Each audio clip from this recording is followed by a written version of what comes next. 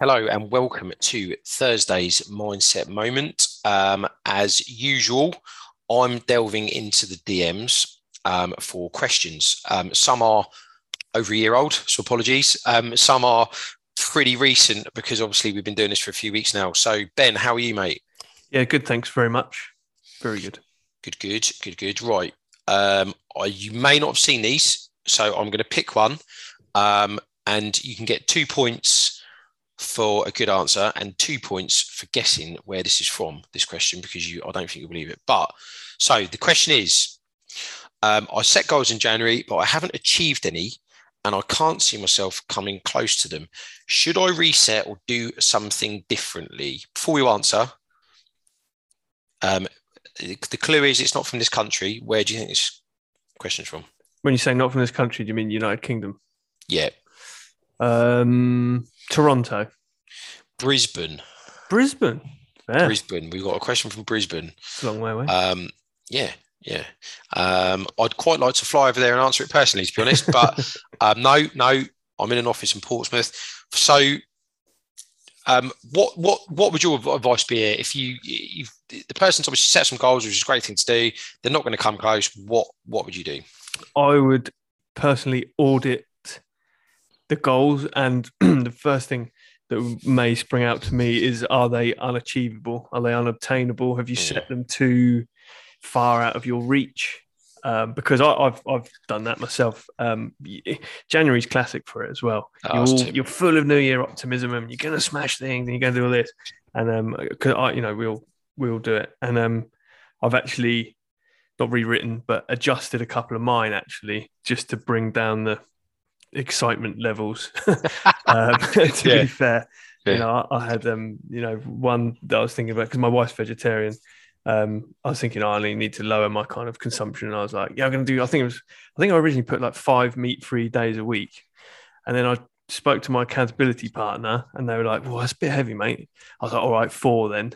And then I think I got to like end of January, and I was like, oh, I'm really like my chicken. Yeah. So I dropped it down to 2 days a week, which I've been sticking to pretty much. So and now you're cleaning your teeth with a turkey Twizzler. Yeah, exactly. So, I mean, any opportunity. Exactly. So I'd say on your point, I'd say that make sure they're achievable is the main thing, because it's probably the first reason you're going to give up and walk away, is if you're feeling like you're not getting anywhere. Exactly. And I think it's such a broad question. There's no real detail to it, but 2 points. One, exactly that. Are they set too high? Maybe not. Is achieving 2 of them going to mean that you can't achieve the other 2? So they all have to be interlinking. We have actually got 2 pretty good podcasts on this. They were Mindset Moment episodes, so they're about 10 15 minutes long. They're from I think they're episodes 13 or 14 or something like that, but go back in the list. It's 2 halves, how to set goals. So listen to those if you haven't. They come out with a lot of tips. But what I would do, the way I'm going to answer this one is: how often are you reading them? How often are you focusing on them? Because a lot of people set goals, and then they put them in the drawer and pick them up again in May, after setting them in January, as you said you have. And you've almost forgotten that you've written them, and that's not really the point. The point should be that you're governed by them weekly. Ben's got an accountability partner, which is amazing. I haven't. I do it myself. But what I do is I make sure that at least once a week I'm reading my goals. And for this year, I've got 55. I'll be honest. Some are really small, some are quite big. That's a lot. Yeah. Well, I just but I've also parted with the OCD that I have to hit every single one of them. And this is the other thing I was thinking about the other day. We had a speaker in here a few months ago, and he came out with something really good. He said there are shoot for the ceiling goals and there are shoot for the sky goals. And you need probably 70% of your goals need to be shoot for the ceiling, i.e. achievable. And 20-30% ish need to be shoot for the sky goals that probably are just dragging you way beyond where you'd normally finish up.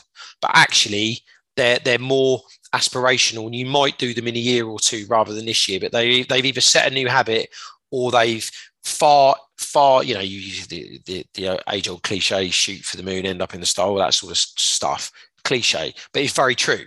So if you've got 10 shoot for the sky goals, you're going to struggle. So you do need some confidence and lots of ticks of ticking things off, but you do need somewhere you've gone, do you know what? I wanted to save £8,000 this year for a new car, and I've now saved 12, and that's because I wanted to save 10 or 14. I aimed for 14, I got 12, when usually I'd settle on 8. So there has to be ones that drag you past where you'd normally go. But as I said, they need to be forefront in your mind, and they need to govern your behavior, and they're not going to do that gathering dust in a drawer. So they need to be visible, they need to be printed, they need to be on your phone. Even a screensaver on your phone, you could have them written down. Every time your phone locks and you open it back up, you've got a screenshot of the 10 things you want to achieve this year. Why not? But make sure you're reading them at least once every 2 weeks. What I then do is I make sure I'm doing, or I do 5. So I do 5 critical tasks a day before I leave the office that are going to push one of these 55 goals forward, or 3 tasks that are going to push one forward. So what I do is I've got my annual goals. I plan my month. I plan my week. The month and the week are a bit more hazy than the year and the day. The year and the day are nailed on. I plan the year very, very carefully with the goals, and the day is very nailed on. The month is a bit hazy. The week is a bit slightly less hazy. But I make sure that I'm doing at least 5 things to push one of these goals forward a day. And then you can't really lose. Sometimes you get to the end of the year and you haven't achieved all of them. Some of them you kick yourself that you've only done X when you really wanted to do Y, and you've overachieved in certain areas. So you need to pay them weekly attention, and you need to be doing something, at least one thing a day, to push one of them forward. And therefore, you're much less likely to just for them to lapse month on month. But your question, do you reset them? I would now. I'd give yourself 20 till Christmas. Give yourself to New Year's Eve. You set between now and New Year's Eve ones. That's what I'd do.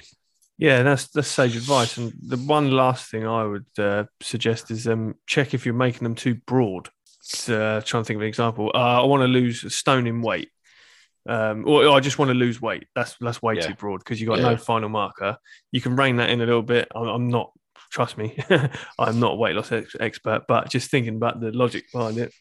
Say you want to lose a stone in weight. I mean, that can take some people quite a long time, enough to the point where they do switch off. So maybe break it down even further, like celebrate the milestones along the way. So maybe the first £2, and then treat yourself, to have a day off your weight loss, go out for a meal or whatever, and then work your way down like that. So I think breaking it down, making it a lot more specific.